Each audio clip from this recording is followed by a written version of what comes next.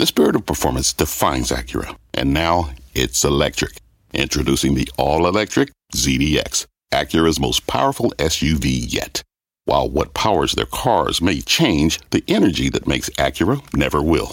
Crafted using the same formula that brought them electrified supercars and multiple IMSA championships, the ZDX has track-tested performance that packs an energy all its own. With a premium Bang & Olufsen sound system and up to 313-mile range on a single charge, and a Type S variant with an estimated 500 horsepower, the ZDX is everything they said electric could never be. It was built with the driver in mind, just like Acura's been doing since the beginning. We could talk all day, but the only way to experience this electric performance is to drive it yourself. Unlock the energy and order yours at Acura.com. Right now in fast rate shock in the bond market. 6-month treasuries closing above 5%. The 1-year within a whisper of that level, too. This as inflation is stuck at stubbornly high levels. So what's this move in fixed income saying about the broader market? Plus, a 5-star quarter for Airbnb. Shares flying high after hours on an earnings beat. The stock now up over 50% this year. We'll go inside the numbers. And later, is it time to fade the farm trade? A trade school on Tesla, battery troubles at Ford, and the options action on NVIDIA's red hot rebound. I'm Melissa Lee. This is Fast Money. We're live at the NASDAQ market site. On the desk tonight, Tim Seymour, Karen Feinerman, Dan Nathan, and Julie Beal. We start off with the market's topsy-turvy reaction to this morning's CPI report after an early pop. Stocks turned sharply negative in the late morning, while the Nasdaq falling more than 1% at its lows. But indices paired losses after Philly Fed President Patrick Harker suggested that rate hikes are closer to an end. The Nasdaq ending the day well in the green. Meantime, yields largely pushed their way higher, with the 6-month T-bill closing above 5%, hitting its highest level since 2007. For more, let's bring in CNBC senior economics reporter Steve Leisman. And actually, you've got some details now on Lael Brainard's resignation. Yeah, the Federal Reserve just announced, Melissa, that the Fed Vice Chair, Lael Brainard, has submitted her resignation. It will be effective February 20th. In the past hour, as you know, the Biden administration announcing Brainard, a longtime veteran of the Fed, has been appointed director of the National Economic Council. Her departure leaves a hole in the Fed's leadership at a pretty critical juncture for the Fed as it battles inflation and figures out how far to go. While inflation was only a tenth above expectations in January, it appears that markets look at the details and came to the realization that the Fed, same one Fed's been trying to hammer for months now, bringing inflation to 2%, it's going to be harder than the markets perhaps expected. Conrad de Quadros at Breen Capital writing, there's no slicing or dicing of the data that makes uncomfortably high inflation go away. The Fed and the futures market are now in virtual agreement about the path of rate. Markets, in fact, are a bit more hawkish than the Fed, seeing a peak of rate by 526 by August and then a tweak down to 507 by year end, just a bit below the average forecast for Fed officials. 4 Fed officials today made clear they see more rate hikes ahead. New York Fed President John Williams, he summarized perhaps the comments of others with just the title of his speech, quote, "Our work is not done." Melissa? It felt almost like the Fed officials today, and there were a lot of them talking, whether it be in interviews or speeches, et cetera, were basically grabbing the markets by their lapels, saying, listen, we mean it. Higher for longer, we mean it. And maybe the markets are starting to respond. And I'm wondering, Steve, from your perspective, when it comes to Harker, we attributed the market turnaround to Harker's comments specifically. We were chatting here on the desk about that, and we were all sort of scratching our heads. We were thinking, we didn't really hear too much different from what we already knew.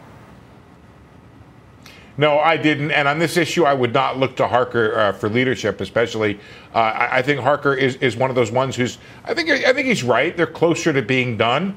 But it's the whole thing here that we're talking about. I think what's happened with this inflation report, Melissa, 2 things. One is the realization disinflation is not going to be a linear process. There's going to be days like this that are going to come along, and you're going to have to stomach them and believe in your prediction that inflation broadly is coming down, but it's going to take time.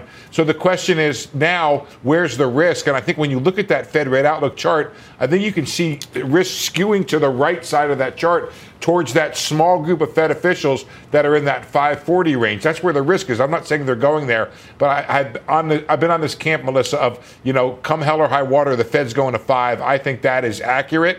And the question is how much further they go. And you can see on that August contract, they're flirting with that extra quarter that might bring them up there towards that 540 level. So, they're all put it this way, Melissa, it's getting boring. I read all the speeches, and they're all coming to the same conclusion. Steve, it's Tim. There's nothing boring about you. And if I think about where the yield curve has gone, though, we've gone from having 50 bips of easing between kind of now and year end. And some of this is just the calendar because we've gone over the last couple months into a new year. But again, we're now at 20 bips between now and year end. And after today's CPI, the biggest move really was out in February through April of 24. And that really is the story of rates higher for longer, but not necessarily any different than they were. No, I think you're right, Tim, but that's because the work has been done. The market has really come a long way to the Fed. If you look at what the year-end contract, I use January 24 because it's a clean month.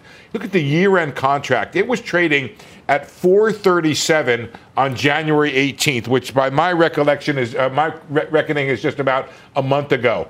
And now that contract, you can see there's at 507. So what's happened, Tim, is 70 basis points of tightening have been added to the market here. I think that's good as far as Fed Chair Powell believes. I think he thinks he needs that tightening to help bring down inflation. So the issue now is whether or not that tightening is how hard it's going to lean against the economy, and it becomes something that you guys got to do, which is process that in terms of earnings. Yeah. Steve, thanks. Always good to see you. Steve Liesman. Pleasure. Karen, what'd you make of the markets today and the move in treasuries? So I don't know. I mean, to me, it seemed like that this wasn't particularly great news. It wasn't terrible. It wasn't so shocking. But to sort of extend the narrative of, oh, this is good, we're closer to the end, I don't fully get that. If it's Harker's comments, that doesn't make sense to me. That seemed like quite a rebound on we're closer to the end. Tim? Hi. By the way, it's nice seeing across the dinner table from Karen. We're all still kind of getting used to this cool new set, which is, by the way, a pleasure to be in. We get to gaze into each other's eyes. Well, on Valentine's Day, How of course, romantic. it's really nice.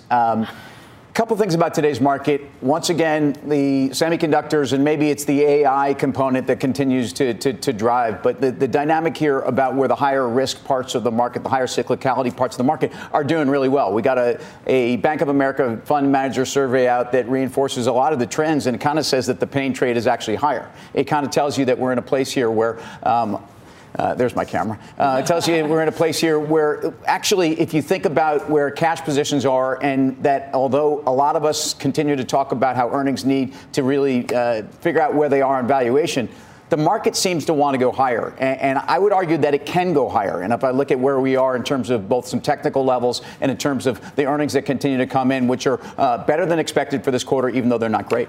Dan? Yeah, so I guess we got to figure out what's the next bout of data that could be hot, that could cause investors to be less optimistic about equities, to be, and Steve kind of said this, and I think this is kind of important, is like, okay, if the consensus now is that we're going to have Fed funds above 5%, and to Tim's point, we're not going to see the sorts of cuts that were being priced in a few months ago, how does the economy deal with that? How does S&P earnings deal with that? And right now, I mean, listen, they're doing just fine with that, with rising rates, that 10-year back from 3.45 up to 3.75. I mean, I would have thought with crude oil firming, with copper going up again, with rates going up, the dollar finding a bottom here, I would think that's not a great cocktail for equities right now. I mean, when sentiment was really bad and all those things were looking lower, that was probably a good time to shift that thing around. But to me, I don't really see the risk reward. And then, I'm like thinking about, 6-month CDs at 5%. Yeah, that's not bad. With the S&P up 8% really of the year, midway through February or whatever. I mean, that takes a lot of risk out of your investing if you think about it right now. But I'm on the other side of this, and it doesn't feel particularly great. But I'm actually not,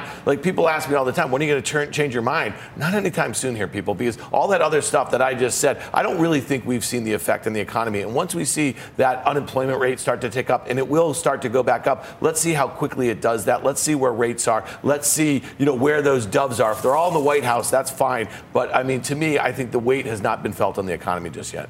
We often play this game. If you tell me the data, how would I guess the markets would do? And if you told me the data this morning, I don't know if I would have guessed that the markets would do this today. I felt like the data underscored the notion that the Fed really does not have control over key parts of inflation, which granted are, food and energy. But for Americans, food and energy, and for businesses, food and energy are big input costs. And we're really way. And so you see a 0.5% increase in food, you see 2.4% increase in energy. That's a big deal. And eventually that weighs along with higher for longer. So originally then the market's reaction and it started to sell off and down, what was it, 400 at one point? Yeah, I agree. Yeah. Then the Harker rally, I don't know, I don't really get what that was about. Just looking at the yield curve, this is that same kooky inverted yield curve. It's actually the same yield curve, the same kooky shape, just higher, with that 6 month at 5%, which I agree seems like a really get it while you can, because right. get it because I don't think it's going to be there, and I think that that's what that funky inverted yield curve is telling you. Right, but I don't know, is that the rest of the yield curve saying, oh, that's recession later, just off a higher base? Maybe. I'm not really quite sure, but so I don't know why we haven't been able to get out of this funky yield curve, front end loaded. Just the market doesn't seem to care or believe about the Fed's. We say market, and we've been talking a lot about like generative AI, right? It's a machine learning sort of thing. It learns based on the inputs that's put in. I think that's what we're in a matrix right now as it relates to the market. I mean that sincerely, because if you're a human being and you're processing like all these past cycles, well, maybe. Thank goodness. Well, we could be inside that cyborg. That simulation. I mean, my point is like everything that I know about being in the markets the last 25 years, when we kind of avert a recession or we avert the worst case scenario, usually it's because interest rates were really low. Usually it's because monetary policy has been very easy. It's very tight right now. So you're telling me that the only way, like rates to come down precipitously, something really bad, Guy says this, would have to happen here. And that's not going to be good for risk assets. I just don't feel like the risk reward is very good here. I didn't think it was to start the year, but it's much worse than it is, 6 months Especially as you mentioned, I mean, 6 month T-bills are 5%. I was listening to the CEO of Interactive Brokers, Thomas Petterfy, today saying 4.08% on cash. And that's with full liquidity. I mean, Julie, there's so many alternatives. You have questions on this market. There are so many other decent alternatives that actually preserve your principal and you get decent interest. Yeah, I think that's the big challenge for all of us as investors is that, what we're fighting is the opportunities that others have to put your money to work in very, very safe vehicles. And so you look at the markets right now, equity markets, and they're not really priced on the cheap side. You see a lot of reversion to the mean where people are buying the things that sold off pretty aggressively, particularly in December of last year. And, that makes it hard to really gauge direction. But, we haven't had proper leadership in the market for probably since, the start of the pandemic. And so I think what we're coming towards is trying to figure out how much risk am I really willing to take?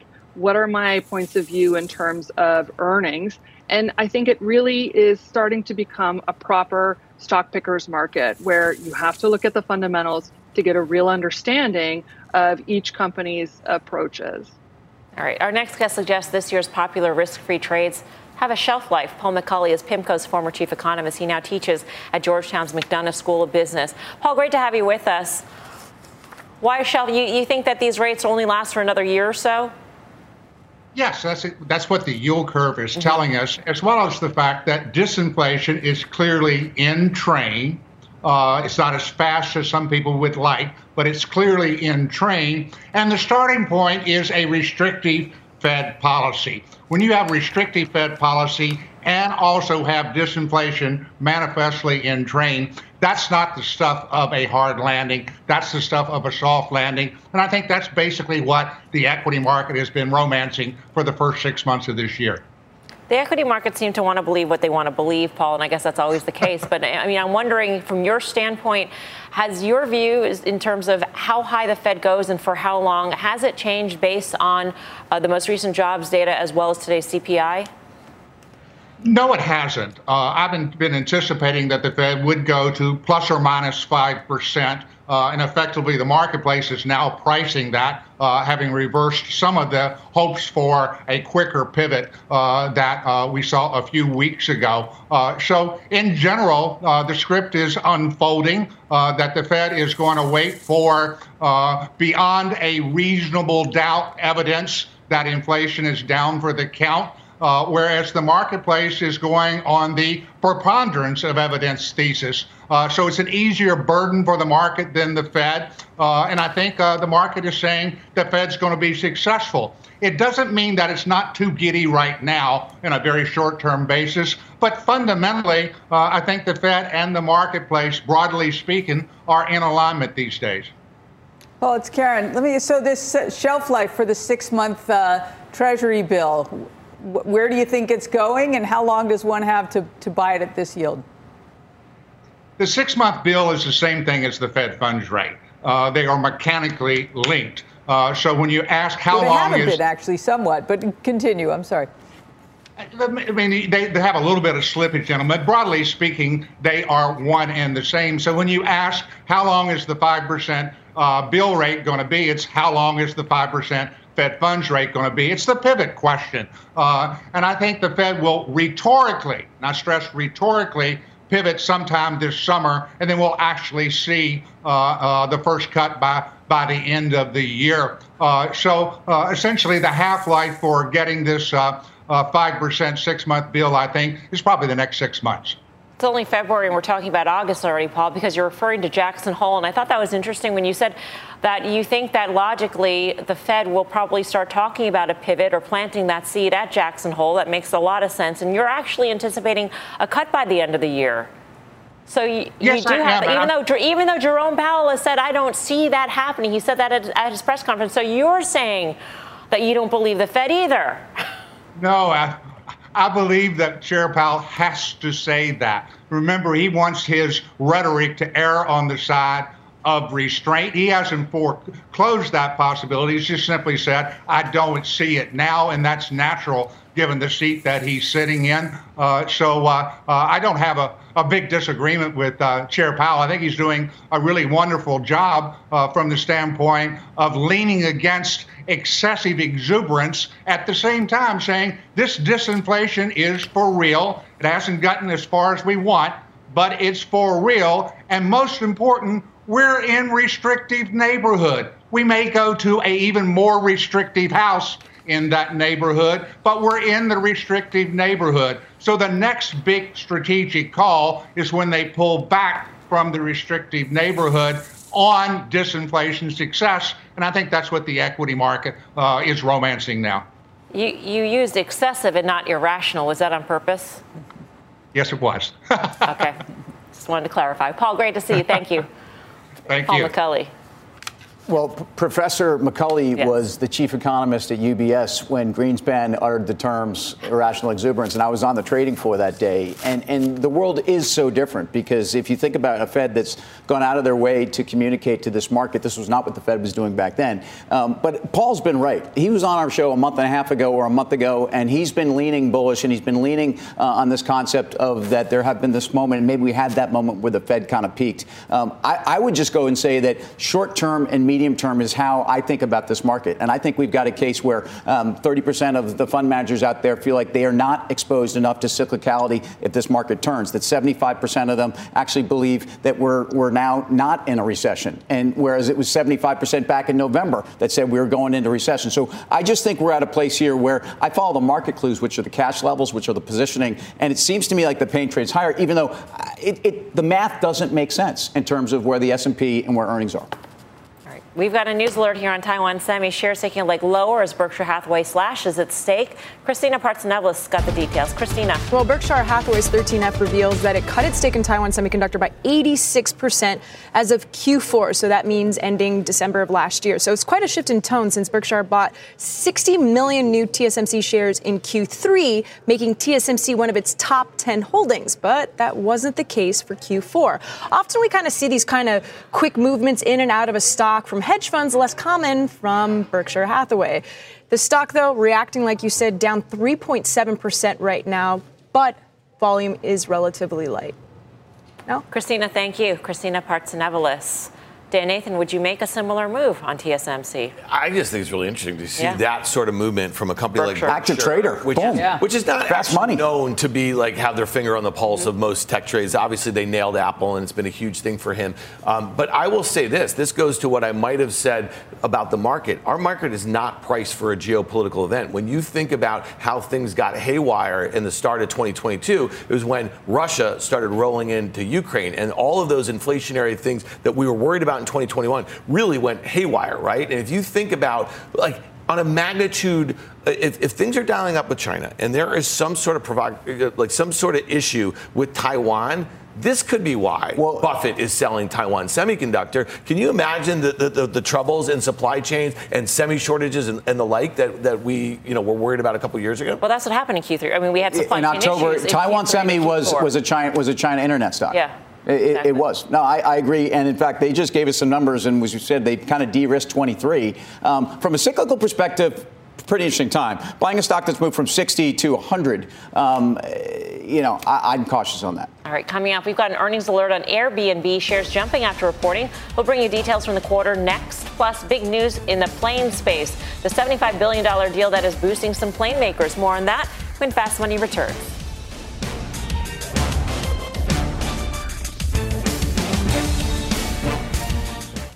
Hi, I'm Ben Rizzuto, wealth strategist at Janus Henderson Investors. Is a brighter future possible? At Janus Henderson, we think it is. For 90 years, we've worked to help clients achieve superior financial outcomes and fulfill our purpose of investing in a brighter future together. We know that this means our thinking and our investments are helping to shape millions of futures. At Janus Henderson, we are committed to helping you invest in a brighter future for the next 90 years and beyond. To learn more, go to janushenderson.com.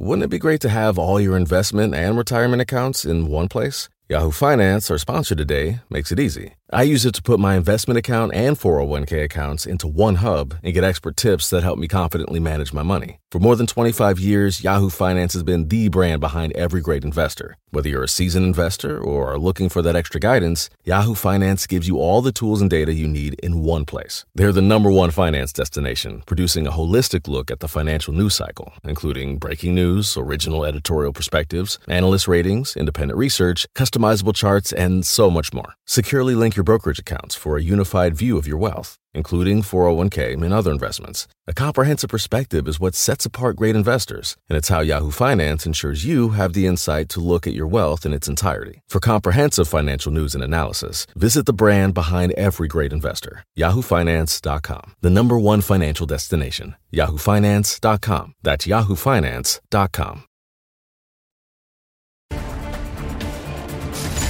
Welcome back to Fast Money. Shares of Airbnb soaring after the company posted a beat on its top and bottom lines. It was the vacation rental company's most profitable fourth quarter ever. CNBC's Deirdre Bose has been listening in on the call, has got the latest. Debo.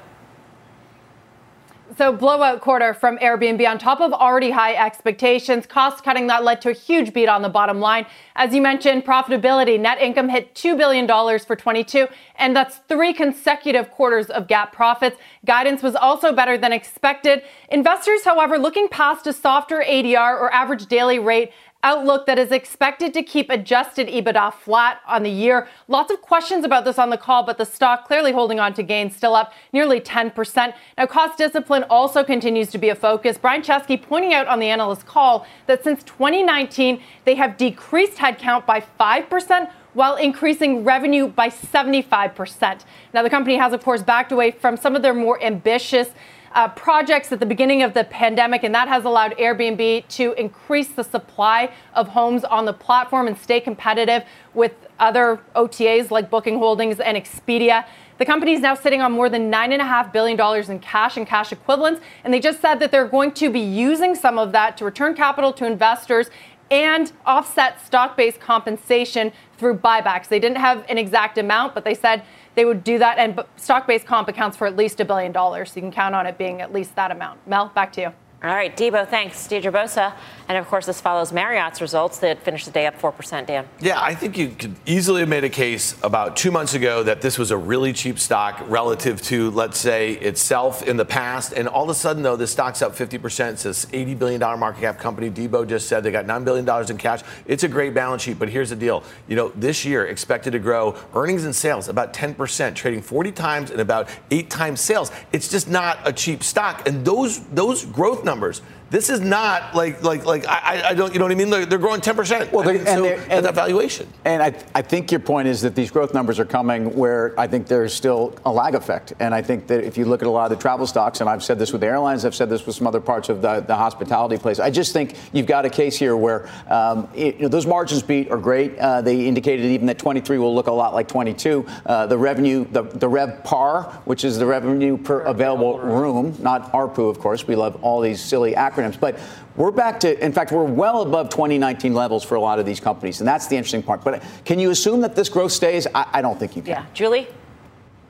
Yeah, I think if you think about Airbnb writ large, it plays into this, travel trend and bounce back. You still have vulnerability in terms of any kind of downturn, any kind of softness. I think about where in the labor pool is using Airbnbs, and it's typically mid and higher income consumers. Those are the people that I think are going to be the most impacted by any job cuts and any economic weakness we see going forward. I think at the low end, you're actually better positioned. So I think it is still a consumer discretionary stock. I agree. It has the best margins of any of the marketplaces, but I think it probably has the strongest network effects available. But again, it's still consumer discretionary, and 40 times is a lot for that. Yeah, I agree with all of them. I mean, there's so many great things to like, a lot of improvements and a lot of metrics. However, right, if you think we're in that pent-up demand and so it's artificially high, even if it just stays at this rate, it's still high. That revenue multiple, I think it's close to 9 now or above, given where the stock is trading. Everything's great about it except the price, which is the kind of one thing I care about most going in-ish. Well, Debo just mentioned Expedia. I mean, this is a stock trading 12 times earnings and 1.3 times sales, and their expected growth is better, and they have higher margins, about 86%. So if you like what they just said to you, then you buy Expedia. You don't really pay this multiple right here for Airbnb after this run. All right, there's a lot more Fast Money to come. Here's what's coming up next. Boeing's feeling the love this Valentine's Day after a huge order from Air India. The details on the deal and who else is gaining altitude next. Plus, Tesla keeps charging higher, but Dan's been betting it's going to hit the brakes. Why he chose to play the stock the way he did. An electric trade school is next. You're watching Fast Money, live from the NASDAQ market site in Times Square. We're back right after this.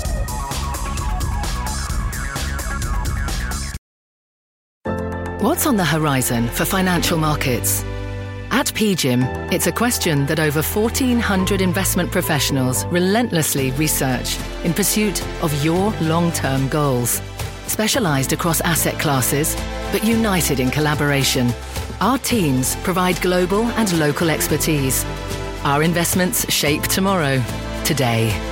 Pursue your tomorrow with PGIM, a leading global asset manager. Welcome back to Fast Money. Shares of Boeing soaring to their highest levels in more than a year today after landing a massive order from Air India. The record-setting deal was formalized earlier today. The stock is up 15% this year alone. Phil LeBeau's here with the details on this big buy. Phil.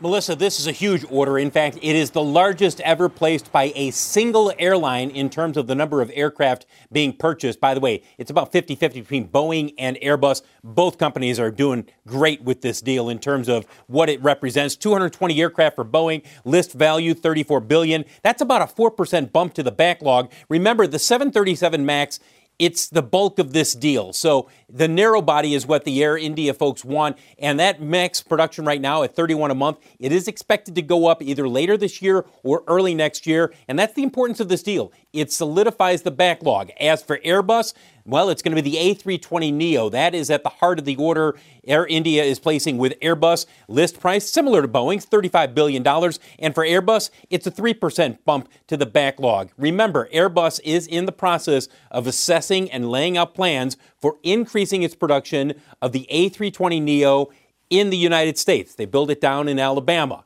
Couple of stocks I want to point out in here. First of all, check out GE. Why? The LEAP engine, I should say, built by the joint venture with Safran, the CFM LEAP engine. 800 are part of this deal. You're looking at GE now it's a 52-week high, or roughly close to it, where the stock is trading at. And then take a look at TransDigm.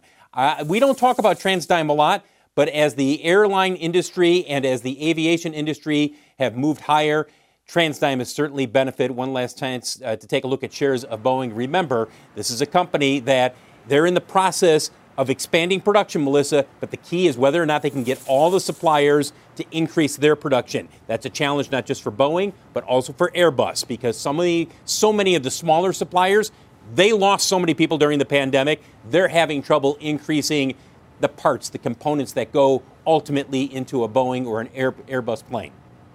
Phil, thanks. Phil LeBeau on Boeing. You agree with this run-up in Boeing? I agree with it. I think there's more to go, and I think there's a combination of not just the obvious stuff we all know. This is a duopoly. This is a company that some of the biggest impediments around the last 3 or 4 years for the company were not these tragedies. We're not necessarily the 737 MAX and the recertification. It's really been about the airline industry and what it's been going through. So to me, it's a free cash flow story. It's a story where free cash flow could be north of $25 a share again at some point, at least a free cash flow yield. But if you look at where they're most profitable around those 787s and their deliveries. And if you look at the order book, some of those are coming through. So I don't see why, when you hear from the airlines and you hear where they are on their commercial and their international relative to 2019 levels, why Boeing doesn't get back there. Okay, time out. We just got off a segment talking about travel and how there's pent-up demand and how travel might level off. And so, I mean, literally, it's not really, the clock is still going, obviously. We're still going to go to break soon. So, Julie, can you get on board Boeing, so to speak, if you believe that travel is going to taper off? Because part of the story is that airlines are doing better, et cetera, travel's back, and so they buy planes. Yeah, I mean, airline is such an interesting segment of the industry. If you think about global travel, right, the number of planes in India right now is about 645. In China, it's more like 4,400, right? So there is still a lot of growth that has to happen in these markets as they continue to develop. And so I think if you're a very long-term thinker, you have to think that the opportunity is still ahead of these businesses. I think it's a question of being able to buy them intelligently and ride out the times where, they're going to struggle in terms of not, sorry, I'm having my lighting issue that I had last time. I apologize. But the challenge that they have is really being able to ride through different periods of supply chain challenges. And, I think longer term, for a long-term investor, it makes sense here. It's like fun facts about airplanes around the world. I had no idea. 645 in India, 4,000 plus in China. I mean, did you have any? No, I didn't. And that makes this order all the more enormous, given that the base is so relatively low. Right. What's amazing to me is Phil talked about it being 3% and 4% respectively of Airbus and Boeing's backlog, which makes their backlog for Airbus $900 billion and $850. I don't know. Over what period is this order? I actually don't know. That I am not sure of. Don't know either. Look that up. But I mean, if you think about, all that sort of operational leverage that you can get from a gigantic order over years, that's good. Yep. Coming up, Tesla's surge continues. So how do you manage a short when the stock just won't stop? Class is in session. Dan Nathan will lay out a trade school next. Plus, NVIDIA's chip rip shares approaching a 52-week high. But where do options traders see the name heading? The action when Fast Money returns. Get your trades to go with the Fast Money Podcast. Catch us anytime, anywhere.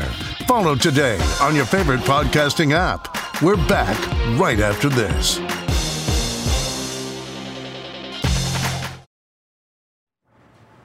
Welcome back to Fast Money. Another check on the markets today. Stocks closing well off their lows of the day after this morning's hotter than expected CPI report. The Dow down more than 150 points, breaking a two-day winning streak. It had been down nearly 420 points at its lows. The S&P virtually flat and the Nasdaq managing to close the day higher, up about 0.5%. Now, one of the biggest gainers today was Tesla. It jumped more than 7.5% for its highest close since November. That stock is now up nearly 70%. Since January. Meantime, Ford falling nearly 1%. The automaker halting production and shipments of the electric F-150 Lightning due to a potential battery issue.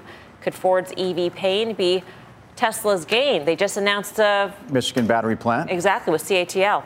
Which is interesting because I think they're the first that will have 100% ownership of this. So really, they'll get all the EV credits. It's something that actually I think is interesting. Right. But in terms of the Tesla run, it's just astronomical, Karen. Doesn't make any sense. It's something else beside that. I guess it's, Elon has been much less provocative on Twitter. I think that's part of it. And I think that's actually most of it. And that it shouldn't have been at 102. Right. And the investor day is coming up. And so, the surge has got us thinking that it'd be a perfect time for a trade school, Dan, because you have been vocal.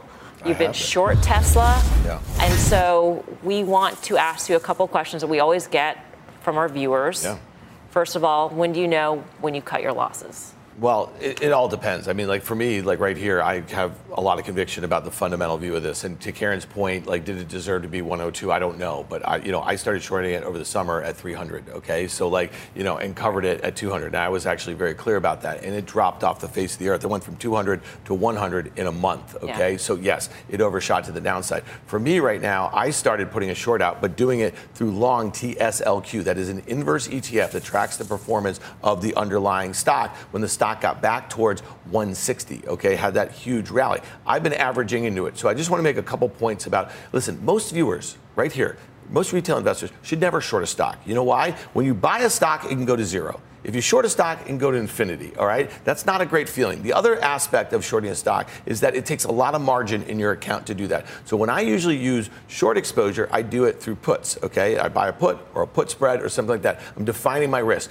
But in a case like Tesla right here, if I look at the stock at 209, the at-the-money straddle, looking out a month, okay, that is the call premium and the put premium. I know that sounds, 530 options action a little bit. Right. That is $35. That is 16% of the stock price. That is the implied move between now and March 17th. That's crazy. If you're just paying that premium and the stock goes nowhere, you lose that, okay, on one side of it. That's about 8% in either direction. So how am I trading this? How am I risk managing it? Why do I like this TSLQ? Because I'm long something. Most investors know how to be long something. They know how to manage their risk when they're long something. That's my view on this TSLQ. I've been averaging in, okay? And so right now I'm down about 10% on my average. That's not great, but I know what I think I'm doing here, and I'm not going to let this thing get out of control here. Is there ever a stock that could get out of control? It's this one. It's the upside and the downside, but that's why I'm not using options. The premiums don't make any sense right here. I'm using this reverse or inverse ETF. I can risk manage it a lot better than being short the stock or being long puts. You have been short in the past, Tim. Tesla. Yeah. No, this is it tempting at this point with this run? Since January? To me, on valuation, the reasons that I was in this trade on the short side, and I was doing it mostly through options, in fact, almost exclusively, was there was a balance sheet issue back then. I thought there was balance sheet, I thought there was absolutely a question about the continuation of that balance sheet. I think there was a lot of things related to just the company's ability to stay in business that were part of it. Right. That's not a question, not even a question. Then it became a question of valuation. Look, on valuation, if you can get out to 25, you can make this an 18 times multiple for a company that's not bullish. If anything, I'm bearish on Tesla here, but it's a very different story for me to be playing from the short side. Right. Just quickly, if Tesla, a TSLQ, where would it get to zero? How much does the stock have to move for it to get to listen, this is what we spend a lot of time talking about this stuff. This is one position that I have. Is it not feel great right now being wrong? Of course not. But at the end of the day, I mean, I'll just say this. This is one thing, and I think this is kind of the thing that investors are not pricing right now. I don't think things get better in 2023 between us and China. When you think about this company's reliance on China from a manufacturing standpoint, access to rare earth materials to make their batteries and access to their consumer, they have less than 10% market share of EVs over there. That quarter was not good in China. If there's any hiccups between us, and China that get worse from here, this is a problem for them. I think 40% of their sales come from China. This is kind of why I'm in this trade right now, and I think this plays out over the next few months. All right, well, let's get to this news alert out of the FAA. Let's get back to Phil LeBeau for all the details here. Phil. Melissa, this comes from the head of the FAA, the acting administrator, Billy Nolan. He will be on Capitol Hill tomorrow. He'll be testifying in front of the Senate Commerce Committee. No doubt they will be grilling him about a number of the issues, including NOTAM outage in early January, some of the runway incursions near misses between a couple of aircraft. Well, he is out with what he calls a call to action. He wants a safety summit with all of the players in the commercial aviation industry to get together in the month of March. And he's also saying we need to mine the data to see whether there are other incidents that resemble the ones we have seen in recent weeks. We've had airplanes that have wings clipped each other at JFK and also around the country, some close calls in terms of tarmacs where one plane was taxiing and was almost hit by another plane as it was coming into land. So this is what Billy Nolan plans to talk about tomorrow. He is saying he wants a call to action. No doubt the Senate Commerce Committee is going to be grilling him tomorrow, not just about the NOTAM outage, but really this question about whether or not the country can do a better job when it comes to commercial aviation safety. Melissa? Phil, thanks. Phil LeBeau. Coming up, NVIDIA ripping higher as one Wall Street firm says the semi stock is positioned to win the AI race. How should you play it? We'll hit the options pits next for that trade. And during February, we are celebrating Black Heritage. Here's CNBC's VP of Business Operations. Having a father from Ghana and a mother from New York with Southern roots, I've always felt connected to both my African and my American heritage. The values of education and perseverance were instilled in me at an early age, and I take those values with me in my career as a finance and a business professional. My advice to others is to identify your talents and work to attain the skills necessary to succeed in your career. But also recognize that success in your career is about so much more than your technical skills. Mentorship and support networks are a great way for you to build the network and understand how to navigate the workplace.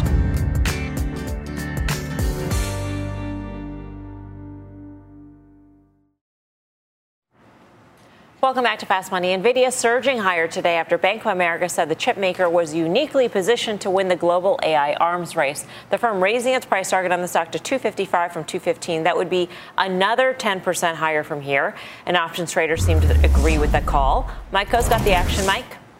Yeah, NVIDIA traded 1.3 times its average daily options volume. It was the second busiest single stock option after Tesla today, trading nearly 930,000 contracts. The busiest contract were the Feb 230 calls. We saw almost 61,000 of those trading for $3.50. Buyers of those risking about 1.5% of the stock price on a bet that the stock is going to continue higher through the end of the week. All right, thanks for that, Mike. For more options action, tune into the full show. That's Friday, 5:30 p.m. Eastern Time. Up next, we are heading down to the farmer. Jane Wells is coming to us live from the World Ag Expo, where she's got the latest in tractor technology. Jane, have you kicked the tires? Oh, I have kicked some really big tires, Melissa. I am way high up on a tractor, but tractor sales are falling. Have we reached peak spending? And what the heck is a gopher whistle? I'll explain when we come back.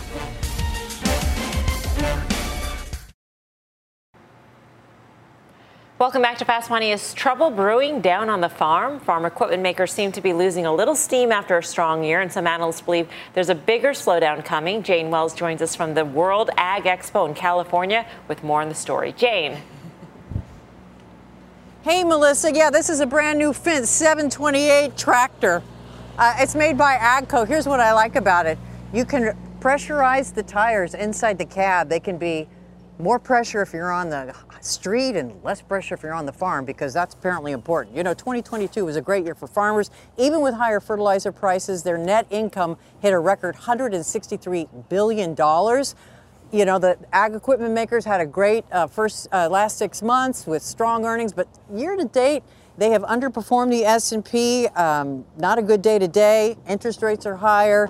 Farm incomes are projected to fall. Deutsche Bank and Bernstein thinks we may have hit peak spending, and saying that, quote, pricing power is slowing in 2023. But Oppenheimer's Kristen Owen says maybe not yet, because supply chain problems last year actually held back some sales. You know, relative to, say, the last peak, 2013, which, by the way, was the last time we also saw peak net farm income, we're still 25% below on a volume basis in that high horsepower range based on the estimates that are coming in for 2023. Now look at my favorite video of the day. It's a driverless tractor from a company called Monarch, which stops when it senses a human. Company started by some Silicon Valley engineers and one of the Mondavis of the wine family. It's taking over the Foxconn plant in Ohio. Autonomy, zero emissions, all buzzwords here. Some companies are building these new machines from the ground up, but other companies like AGCO plan to retrofit autonomous functions into existing equipment.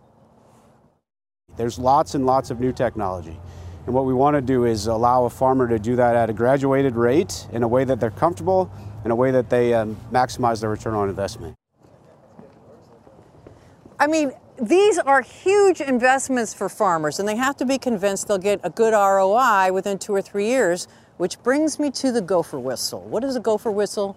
It's when a farmer talks the ear off of a salesman for about an hour and then finally asks, what is this gopher? Oh, about $400,000. I was wondering. If only I could whistle. Pretty good. Thank you, Jane. Jane Wells. We missed you, Jane. It's great to see you. She loves those big tractors, machines. toys. She's not alone. I know. mean, She's the only one who tractor can envy. pull that off. Look at that. The tire's bigger than Look at her. She's snuggling with the tractor on this Valentine's Day. They're lovely. Thanks, Jane. What a great place to be. Caterpillar's chart is unbelievable. Caterpillar's chart's unbelievable. Its valuation isn't great.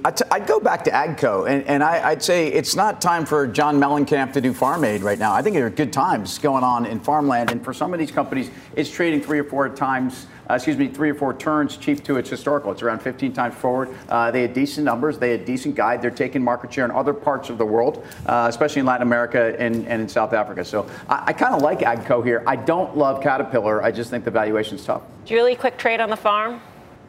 Yeah, I think the valuations on these are tough. And, you think about the return on investment for all of these farmers, they have to make it work pretty quickly because they can't just assume prices are going to stay as high as they are today. It's tough.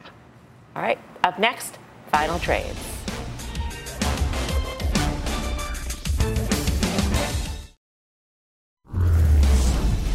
Time for the final trade. Let's go around the horn. Julie Beal.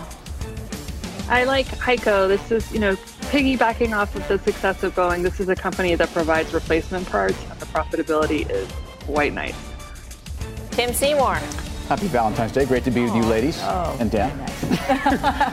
Boeing, I'll tell you what, I think this thing goes higher. It's been a big run, but their game is back in track. Their profitability, their free cash flow, stay there. You didn't say that very convincingly. Well, no, I mean, I wanted to make it clear that we're talking about the ladies, and I wanted to turn to Dan and wish him one, too. Karen? Yes. Vamos a Mexico, the EWW for the nearshoring play. Dan, Nathan. Yeah, so this Apple has kind of run far, kind of fast. Looks like it's kind of losing some steam, in my opinion. And we were just talking about Tesla options, how expensive they are. They're really cheap looking out a month in Apple, believe it or not. About 2% at the money, so lots of puts. Oh, okay, so directionally short Apple. All right.